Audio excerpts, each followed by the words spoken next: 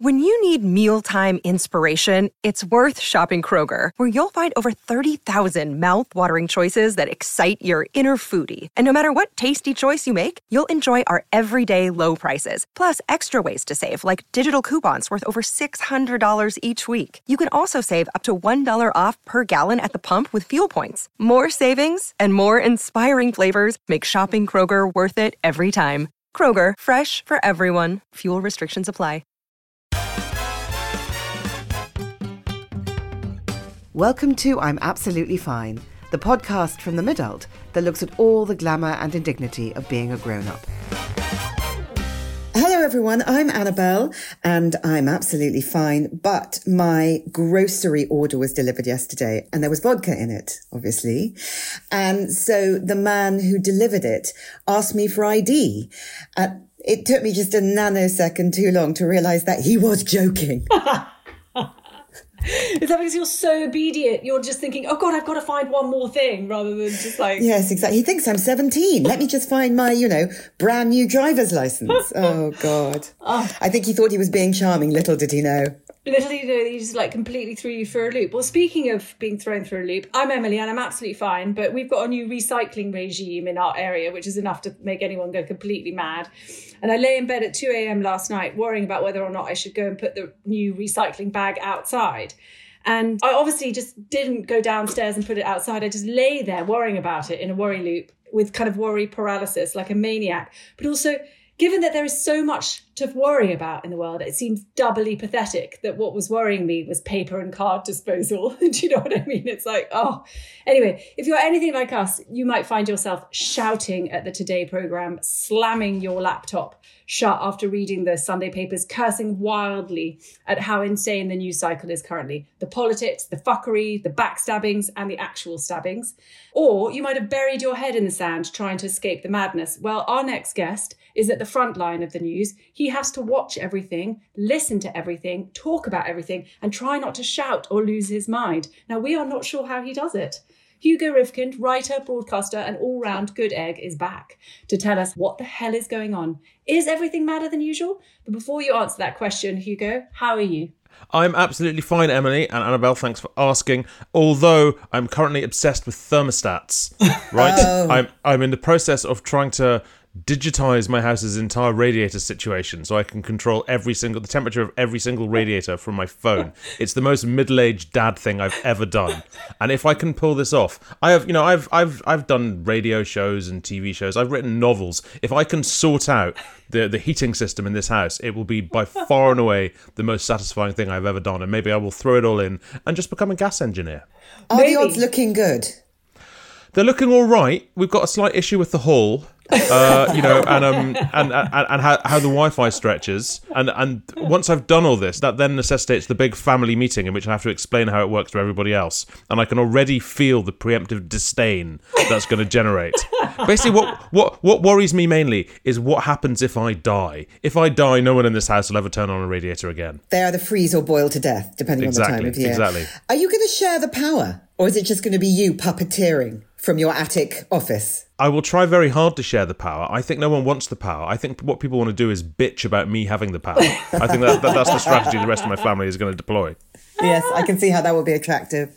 Will you also have a kind of visual system so that you can say, I know you're not wearing a jumper. Oh, yes. Which is why I've set the temperature to lower so you can put the jumper on. Yes, no, it's a real blessing for coercive control. I'm not going to pretend otherwise. It's like I can see you came home and turned the temperature up to 22 degrees when it should only be on 19. So, Hugo, we've asked you about, really the maddest things that have happened this term, and we're only 4 weeks in. I mean, it's been pulsating. Would you say that this is madder than ever before? Or is that just us feeling madder than ever before? It's very hard to tell because the norm is quite mad now, right? I mean, it's not as frenetic as it was. It's just this sort of low-level, quite bleak, grinding madness. Yes. And people are sort of like mad by rote. It's just what they do. There's almost no political pronouncements that aren't a bit mad. So you almost don't notice. I've certainly felt madder. I feel sort of more kind of tired now, I think. I mean, I wonder if sanity could even break through at this point. Well, it's just very hard to figure out what anybody's doing and why, what the Conservative strategy is to sort of establish themselves beyond up to the next election, whether it's based on anything other than just sort of whim and shits and giggles, or whether there's a real strategy there, and if there is, then what the hell it is. Yes. I mean, is it possible that there is a real strategy there? I don't know. It's like... So I've been watching the Conservative Party conference this week. I'm not there. I thought about going there, but on the other hand, I'd rather eat my own eyes, so I didn't. I've been to so many conferences over the years, I didn't need to go to this one, so I didn't. It's kind of like someone said to them, you know what Britain really likes? Britain really likes when you're like batshit crazy and say mad stuff about everything. And they're like, okay, can do. And you're kind of like, where are you getting this from? What makes you think? I mean, maybe they're right. You know, they've been right before. But it's very hard to see where it's all coming from. Shall I tell you some highlights of what's been going on lately? Would that be helpful? Yes, please. Absolutely. So my absolute favourite story from the party conference that's been happening so far, again, I haven't been there, I've only been enjoying it remotely, is Suella Braverman stood on a dog. Did you see this? Yes. A heel on a tail. She used to put a heel on the tail of a guide dog. It did not react. A guide dog? I didn't know it was a guide dog. I guess she didn't. I mean, she doesn't seem to have... You can never be sure. She doesn't seem to have done it on purpose. I know, but that's just not any dog, is it? It's like the best dog ever. Well, she's not a woman to trust with your Dalmatians, so I think maybe, she kind of... Maybe it was deliberate. Who knows? She's now issued an apology, and I quote, to that dog and all dogs out there. So all if for any dogs that are listening, Suella Braverman is sorry, which I think is important. It's taking the kind of dog whistle politics exactly really way too far, isn't it? It's like if people are objecting to kind of, I don't know, guide dogs roaming, they'll be happy that the Conservatives are sorting it out, right? Well, the dogs will be thinking, well, she's apologising because she keeps whistling at us and she doesn't, in fact, have meat. But no, that's not it. She's only sorry because she stood on one particular dog. I mean, she's having a very strange time, Suella Braverman. She's kind of at the heart of what the hell is going on with the Conservatives. And either she's very clever and we're all very stupid, or the opposite is true. Do you think that if they get rid of Rishi after the next election, she will be the new leader? I think it's possible because only bad things happen. But I also think it's more likely that Kemi Badenoch will be the leader. Didn't she say yesterday, please stop talking about leadership, which is a sure sign that she's going to campaign to be the next leader? Who, Kemi did or Suella did? Kemi did. Yes, but I mean, she's very much gearing up, and she's quite sly, and she's positioning herself in quite a good sort of indignant way. She's got the problem that Rishi Sunak's got, which is that she hates everybody. I think, you can see it. There's this kind of like every question she's asked, she's kind of like, oh, for fuck's sake. It's like constantly. Gillian Keegan's got that too, actually. They've all got a touch of the, oh, for fuck's sake, haven't they? Why doesn't anybody just say that we're great whilst also saying mad shit? Like real petulance and annoyance that their crap is not just put up with, I think, is what's going on there. Yeah. But I mean, look, Suella Braverman, like I said, she's at the heart of what they're trying to do, because you've kind of got two Tory strategies on, social Britain, on multiculturalism running simultaneously, right? One of them is that multiculturalism is sort of lefty and awful and has made Britain a hellhole. And the other is that multiculturalism is inherently conservative and done right leads to hardworking people like them. And you can do either one of these, but they're doing both at once, and it's very confusing. You can make a really good Conservative case that going, look, the whole dream of British multiculturalism from a Conservative perspective is summed up in the likes of Rishi Sunak, in Suella Braverman, in Kemi Badenoch. That's a totally respectable Conservative position.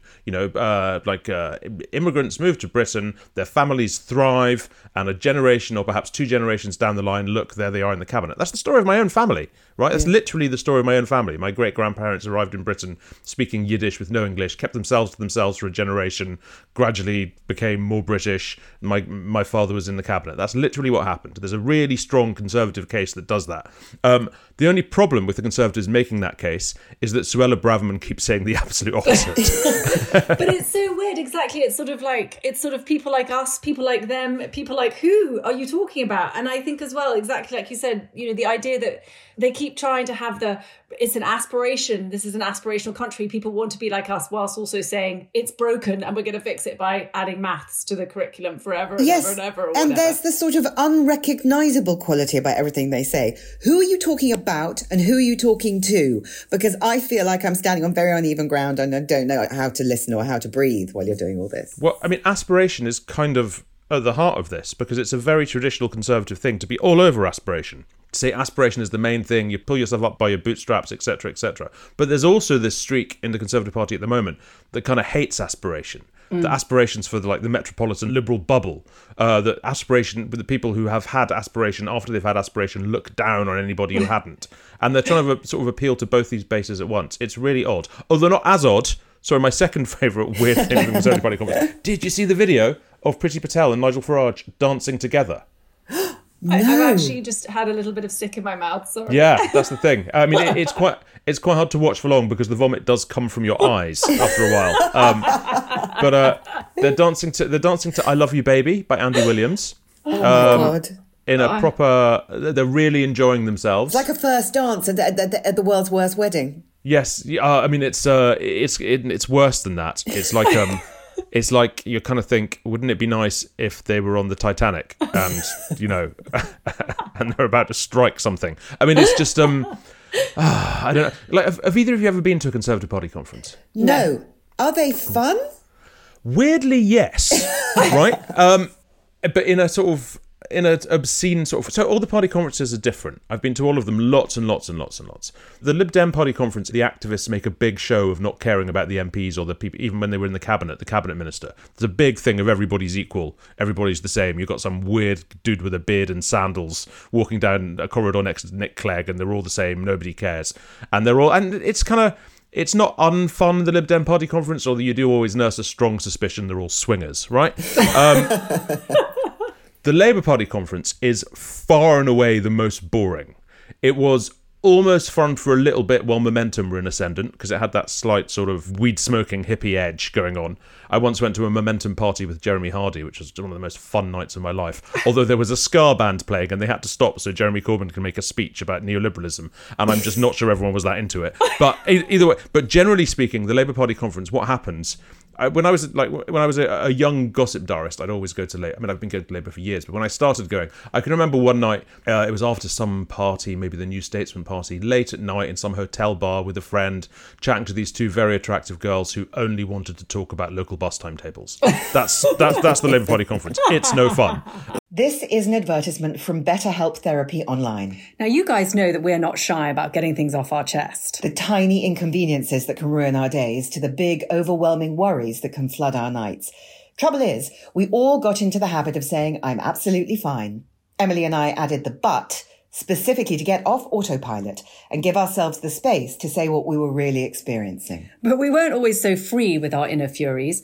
A few years ago, I began experiencing debilitating panic attacks because I felt I couldn't tell anyone all the things that I was feeling, that I was not coping, that I felt like a failure. I was so ashamed, so I kept it all bottled inside. And of course, it started leaking out. It was only when I found a therapist and began sharing those doubts and insecurities with her that the panic began to dissipate. Because therapy can be a safe space to get things off your chest and to figure out how to work through whatever's weighing you down. So if you're thinking of starting therapy, why not give BetterHelp a try? It's entirely online, designed to be convenient, flexible, and suited to your schedule.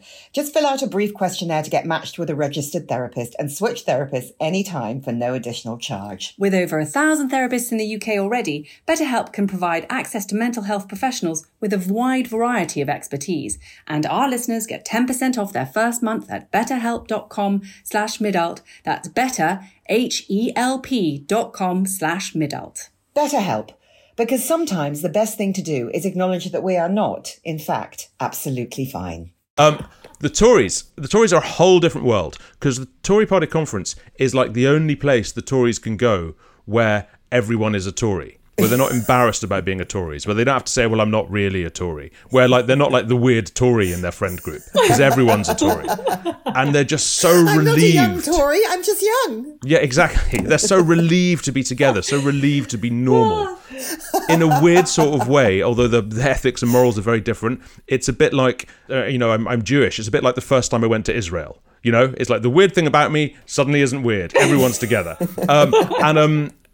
And so when you see the Tories at Tory party conference, they just really go for it. They are not interested in politics at all. They drink and they eat expensive food and they say rah quite a lot and they bray. The last one I went to, I think, was in was it Manchester? I think it was in Birmingham. Or was it Manchester? I can't remember. One or the other. And there's this bar with a kind of walkway around it in the hotel. And from above at 2 o'clock in the morning, you can they're all packed together and you can smell them from above. Just this smell of piss Tory. Yeah. So it's pretty wild, the Tory conference. And if you can sort of park all self-respect, you can have a really good time. I love the idea that they could be their unapologetic selves, and hence you get the kind of the boogie of the devils with Pretty and Nige, right? Just You're dancing. making it sound, Hugo, like a lot of sex happens at the Tory conference. I mean, not with me, but it's I'd imagine it does, but not nice sex. You know, it's just a weird. I mean, you got to just try and imagine. Imagine an environment where it's 3 o'clock in the morning, everybody's drunk but in their best suits. Liz Truss walks into a room and everybody cheers. What is Liz Truss doing there? That's a really good question. She is sort of well, what is she doing there? She's the big hit at the conference this time. I know she's drawing the big crowds. And I mean, didn't she sort of break everything? She kind of broke everything. She wants to re-establish her own reputation. She wants people to love her. I think she sees an opportunity in the very, very furthest fringes of the bit of the GB News bit of the Conservative Party. She's been speaking very nicely about GB News. She said, you know, when she did her I think she was interviewed by a GB News presenter, and she was saying, we need more GB News in this country, which is a bold thing to say the week after the whole sort of Lawrence Fox thing. But I guess she's really going all in on this kind of like, there is an establishment, we're not it, it's to the left of us, we're going to fight it from the right. I think she thinks that she can be Prime Minister again. I wonder, who do you find sort of scarier, Suella or Liz? They're not really that different. I think Suella has to be more frightening. I mean, Liz Truss is just straightforward nuts. It's like, rather than venal. Yeah, it's fine. She's just like, you know, she says weird stuff. She seems to mean it. She exists at this tangent to reality. That's fine. When Suella Braverman says, it's my dream to send migrants to Rwanda, and she looks all sort of misty-eyed and giggly about it. That is nerve-wracking. There's something going on there that's pretty fucking weird, I think. They're obsessed with sending people away. It's extraordinary. Did you see they were going to imprison people abroad now? Yes, exactly. Like, our jail system is full, so we'll just send our criminals abroad, which... to another country, as yet unnamed, right? Yes, exactly. Yeah. Australia saying, absolutely not. Again. I guess it's this sort of... It's a decent if you're going to do fuck all at home, right? If you're going to talk a lot about immigration while the numbers of immigrants go up and up and up and up, and you're going to claim to be the hardest ever party on immigration while immigration hits 600,000 people, then your only real answer is this is going to be solved far away. This is going to be solved on another planet. We're not going to solve this here. We're going to solve it on Mars. So if it looks like we're doing nothing here, that's because you haven't seen the hard work that civil servants are putting in on Mars. And that's kind of the Rwanda strategy, that they hide behind this idea that lots of stuff is being built and done specifically for migrants in Rwanda. It's not.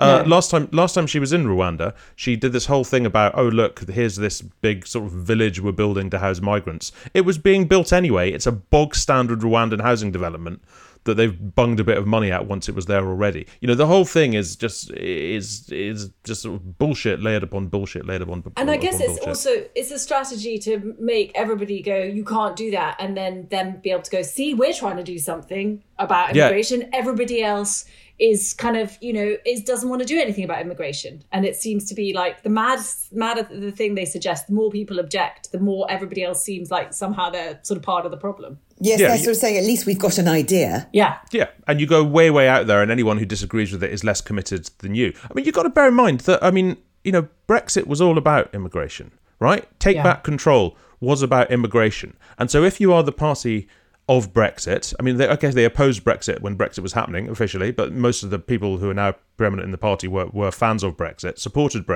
supported Take Back Control. What they have not done since then is take back control. They have done the opposite. You know, they have made so much noise about immigration while losing control of it to a vast, vast, vast degree.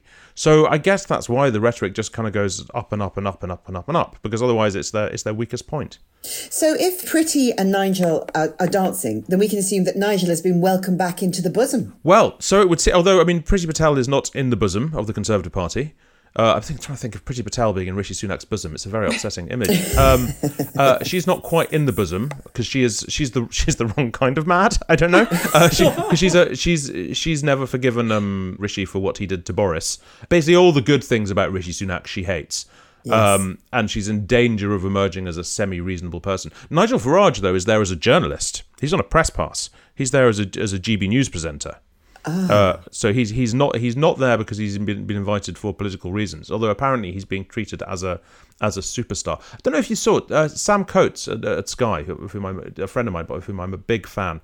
He wrote this fascinating piece just the other day about the inroads of your kind of proper conspiratorial QAnon adjacent Trump type stuff that he's noticing at the Conservative Party conference. You know, the number of people who really do believe in the kind of, you know, that they are the last bastion against one world government and the World Economic Forum and something that happens at Davos. And that's really a kind of a line that's in there. And that taps very strongly into the Farage agenda.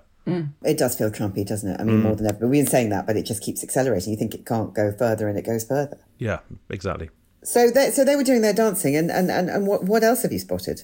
Well, I mean, so Rishi Sunak is making his speech the day we're speaking. In fact, perhaps even while we're speaking. I'll have to watch it afterwards. I'm very interested to see what he's going to say. So look, there's one way of looking at Rishi Sunak, which is actually he's not doing a terrible job, right? There is a version of Rishi Sunak where he comes in as PM and what his role is to clear up all the mad shit that happened before. So HS2, which let's talk about HS2 in a minute, but HS2, him cancelling HS2. Now, I think there's pros and cons to cancelling HS2. I'll allow that, although my general approach is incredulous. But basically, what HS2 is like a long line of other things. It's mad expensive shit dreamt up by Boris Johnson or Boris Johnson adjacent people. It predates him a bit because it was the Cameron regime, but still, mad promises made by decadent Tories that they threw way down the line for somebody else to clear up and worry about later. This has happened in a lot of cases, a lot of what Rishi Sunak has had to deal with. HS2, the Northern Ireland Protocol, Brexit generally, clearing up the economy after COVID, everything really is all other people made huge promises, the buck stops with him, there's an election coming, he's kind of doing his best. All that I have some respect for, even if I would rather somebody else did their best. Nonetheless, I can understand where he's coming from. But then he sort of seems compelled to, on top of that, in order to keep up with everybody else, to also do all this mad shit. Yeah. Right? So, like, 2 weeks ago, he was talking about meat taxes, right? That we will not allow meat taxes. You're like, sorry, meat? Like, who said meat? No one said meat taxes. You can't just make up a thing that you're not going to do that no one else has wanted to do. He's not going to allow 7 bins. You know, he seems to feel there's this strong constituency out there in Britain who's really, really worried about meat taxes. And it's like, where are you getting this shit? I'm definitely worried about the bins. So the bins?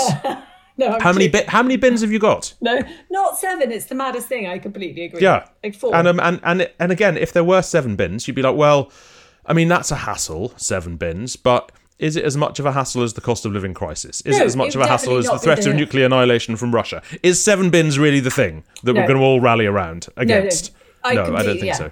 But I think that he perhaps is trying to focus the Tory sense of unnamed threat that they feel all the time and just give it different focus points, whether it's immigration or bins or, I vow to stop the war on motorists. Yeah, well, he wants to find things that people who work in the media, who often are sort of, urban liberals because they work in the media, things that they will object to so he can say, I'm not like them, I'm not one of them, I may be a, billionaire who lives in central London, but I'm not like them. But so he had his bins, he had his meat tax. The one that really baffles me, he's also very anti-insulation, right? Insulation is woke now.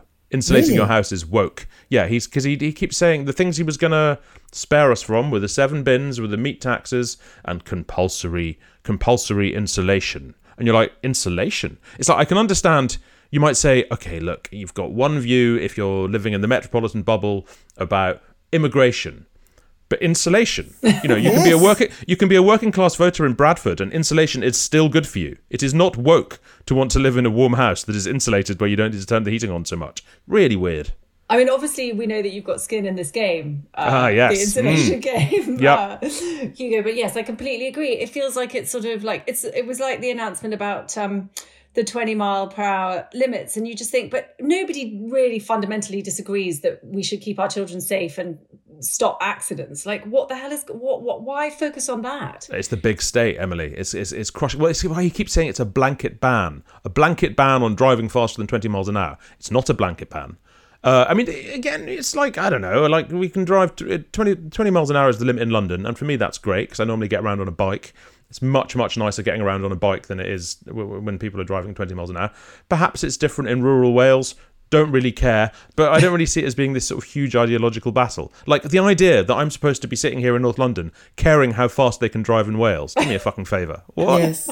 Well, that just goes to show what kind of person you are, Hugo. Well, doesn't it? Yeah. I suppose it does. Yes. Let's go back to the mad stuff. Right, okay. Let's have back to the mad stuff.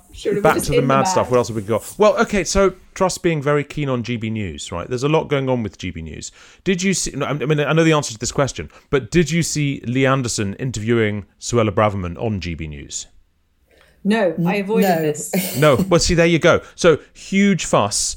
Is it all right that you have the deputy chairman of the Conservative Party running a news programme on which he interviews the Home Secretary from the Conservative Party? Is that all right with Ofcom, right? Huge fuss beforehand with everyone going, well, no, it's not all right, and them going, yes, it is all right, you're against freedom because we have the freedom to... I mean, how is that even a freedom? But you know what I mean. And then, of course, it happened and no one mentioned it at all because it was so very boring. And I've forgotten my point here. But no one watches GB News. I think your point might be, but it's the talk of the town. Not a significant proportion of people, and it sets an agenda in a way that really has no bearing on its actual influence. And so you've got this whole Conservative conversation that's based around what plays well on GB News. Then when you actually see it on GB News, it's like, well, this is a tangential conversation about nothing. A bit like the speed limits or the bins or the meat and all that other stuff. Okay, more weird Toriness. Yeah, absolutely. Going back a bit further. The concrete was only a few weeks ago. Remember? Yeah, right. Gillian Keegan and the concrete, right? When schools started falling down and she said everyone was sensationalist for caring about schools falling down. Because it's only children being squashed by concrete, Emily. It's not such a big deal. That was odd. I know Rory Stewart on the Restless Politics podcast was talking about how he was educated in porter cabins to Alistair Campbell's huge incredulity because at Eton, really? Yes, but a lot of his classes happened in porter cabins. So there you go. If Rory Stewart can be educated in a porter cabin, then so can everybody else. Were these Tudor porter cabins? Yeah, they definitely had some panelling. Wow. Okay, but the weird thing about the concrete thing is that they managed to basically close down every school in Britain for a week, and now everyone's just kind of forgotten about it. It's like, have these schools fallen down? Have we fixed these schools? What's that? Is like, so they were going, well, it might just be a cupboard made of concrete. Why there's a cupboard made of concrete, I don't know. But is everyone all right? Are there children out there stuck under schools? Does anyone know? Historically, aren't the Tories supposed to be the party of efficiency? Yes. Well, efficiency, freedom, all this. Yeah, exactly. But at the very least, efficiency. At the very least, efficiency. I wonder if they've just given up on that. Efficiency is a bit woke, isn't it? Maybe, yeah. It's a bit sort of... So just in case people think that we're sort of wildly anti-conservative, is there any mad shit going on in the Labour Party, or are they just sort of busy sort of building a manifesto that people will want to vote for? It's a good question. They're not very mad. I can't think of it. I mean, they're very boring, which I think is a strategy. Which kind of works quite well. I mean, they don't really say enough to be mad as such. I mean, I don't really know what they think about anything. I don't know whether they think we should build HS2 or not build H2. Yes. I don't know whether they think we should have closed schools or not closed schools. I don't really know whether they want meat taxes, but I don't think they do, because they haven't said they do. So, I mean, they are very much kind of sort of staying out the game, I think. Are they sitting there furiously media training Keir Starmer and actually trying to write policy, do you think? I think they probably are furiously trying to write policy so that if and when they win the election, they can roll in with a lot of stuff. I think Starmer's essential boringness sort of plays to his advantage for now. Because basically what the Tories are crying out for is for Labour to come up with the policy that they can attack, that they can generate fear on. That's how you defeat Labour, by making people frightened of Labour. And often there is quite a lot to be frightened about Labour. Under Corbyn, there was plenty to be frightened about Labour. Not that I think he was a essentially malign individual, but he would have been... all these arguments look very different now. At the time, he would have been the most disastrous thing imaginable for the strength of the pound and British business and all these other things that have fallen apart since then anyway. But at the time, he did sort of pose a threat in that way that you feel perhaps slightly foolish about now. Yeah, he probably would have cancelled HS2 as well, right? So there you go. HS2, I mean, what is that? It's like, it's only a fucking train. Yeah. You know, it's not like we're trying to build a space elevator or an undersea palace. It's just other people build trains. They do happen. We don't seem to be Emily and I capable. looked at the map of it yesterday and we were like, I mean, the distances aren't very big. Isn't there already a train from there to there? I mean, the place that seems to be really getting fucked is Manchester, where they're announcing the HS2 isn't going to go while the Tory conference happens there. That's very weird. That's pretty special. Did you see? I mean, the morning we're speaking, Grant Shapps basically confirmed it by mistake. Did you see that? No. He was doing an interview. Well, no, because they haven't said yet. I mean, perhaps as we're speaking, Rishi Sunak will have said it, but until now, they haven't actually said they're not going to let it go to Manchester. They've just done the whole kind of, maybe we're not going to let it go to Manchester. We're not going to tell you if it's going to Manchester. Ooh, I'm being coy about whether or not it's going. And eventually, you're like, okay, it's not going to fucking Manchester. But Grant Shapps is the first person to say, he was asked, he goes, look, it'll still be faster to Manchester. It just won't be high speed. And he didn't seem to realise that he was the first person who's actually confirmed that it's not going ahead there. I was today years old when I worked out that HS stands for high speed. Me too. Oh, really? I was just literally thinking that. When you just said that, I was like, oh. What did you think it stood for? Didn't think, Hugo. Just a name. Just accepted it. Wow. Yeah, I did okay. too. Annabelle, you're not alone. And I thank hope God. that other listeners are also going, oh, okay. Can either of you tell me where HS1 is? Where it is? Where it is? To Paris? Yes. Correct. Well done, Em. Yes, I only indeed. just worked that out because I was trying to think of which is the fastest train. Yeah, that's the one. It is to Paris. I mean, Grant Shapps was probably thinking he was Transport Secretary. Because until very recently he was Transport Secretary. He's had a lot of jobs, hasn't he? That's another thing that confuses me is how they move people around and then they're suddenly, like Hunt's suddenly an economist and someone else is suddenly, how they suddenly meant to completely understand the department that they've been wheeled in to oversee. A year ago, Grant Shapps was Transport Secretary. He's now 4 jobs later, right? A year, he was Home Secretary for 6 days, I think. six days as Home Secretary. But that's going to look really bad on your CV, honestly. Like all the jobs. Wow, why were you only in the job for 6 days? Your employer is going to be like, I'm smelling something bad here, Shapps. Yeah. No, well, I guess, yeah. I think the fact that it was under Liz Truss is kind of sort of the worst bit. But he was both preceded by and succeeded by Suella Braverman. Yes. He was a Suella Braverman sandwich. Yes. Oh my God. Very good. Yes. Yeah. God, imagine his sessions with his shrink. It must be absolutely eye-wateringly awful. The pain, the shame. But no, I mean, but look, back on Labour, I think their strategy is to sort of very much avoid frightening the horses, avoid doing anything that Conservatives can get their teeth into and go, be frightened of this. They reared up last week when they were talking about VAT on private schools. Was the first real Labour policy we've seen in quite a long time where you go, this is the thing that Labour would do that the Conservatives wouldn't do, which they sort of announced very, very, very carefully, but obviously felt it wouldn't scare too many people in that sort of way. It's quite hard to see what happens with Labour in I think they'll take back a lot of the kind of traditional Labour places very easily. I think they'll do really well in Scotland. What I'm confused about is what happens between Labour and the Lib Dems, because there isn't really a difference between Labour and the Lib Dems. They're so similar that were you to find yourself accidentally stuck on a ski lift with Keir Starmer and Ed Davey, you might not know which one. I think both would be equally boring. I think if you throw yourself off. Well, you wouldn't be like, thank God I've got the other one on my other side. It'd be like, oh no. So it would be wearying. So why anybody makes the choice to vote for one of them, not the other one? I can sort of see something that no one's quite talked about yet, but everyone's expecting the Lib Dems to do very well in the sort of home counties, blue wall area. And I can see actually Labour doing surprisingly well there, unless the Tories do actually come up with some strategy of making people frightened of them. I mean, maybe people would vote Lib Dem if they can no longer bring themselves to vote Tory, and historically they have, but they can never, ever vote Labour. Yeah, but I'm not sure what that never, ever vote Labour thing is now. I think Keir Starmer's been maybe it's just an emotional thing. Yeah, well, it could be. But that makes no sense, And memories are long and slow.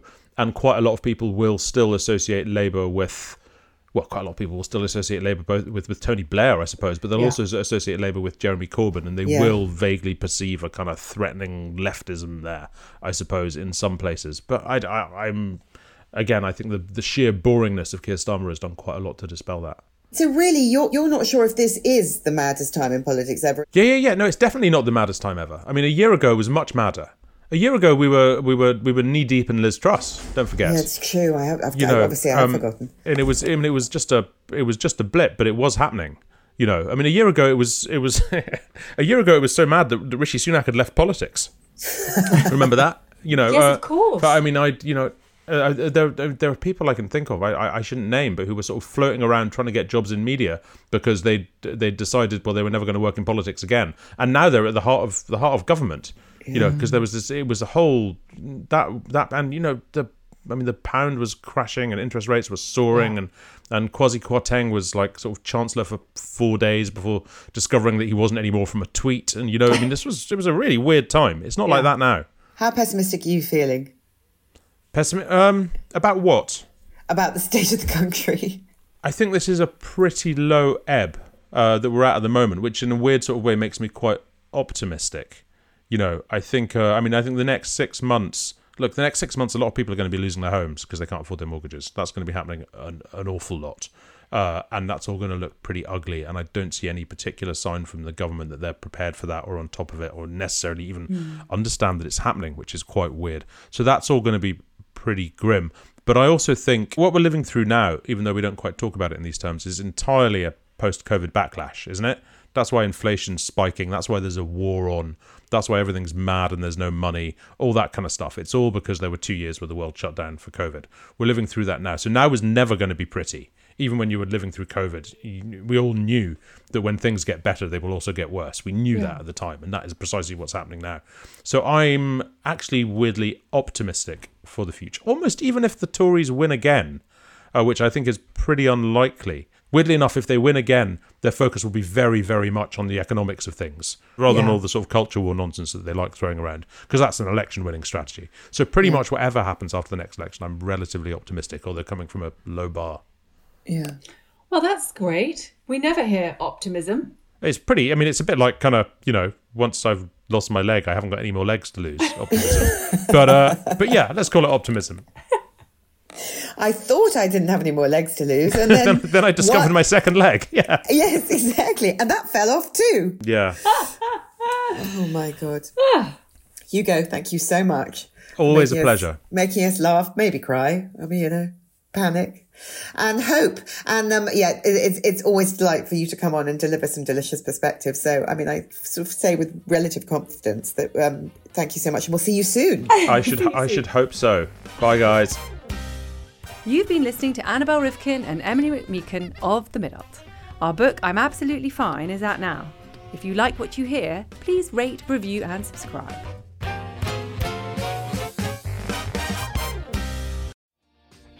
Hi, my name is Kay Adams, and to be honest, I'm not so good with the ageing process, so I enlisted my old chum, the filter-free Cara McKenzie, to advise. Could you imagine being a porn star? The room would need to be really hot for me to strip off. To be honest, she's not much help, but she is rather amusing. And along with some great guests, Joe Brand, Andy Oliver, Anton Dubeck, Ruth Langsford and Craig Revel-Horwood, darling, we are learning how to be 60. Listen wherever you get your podcasts.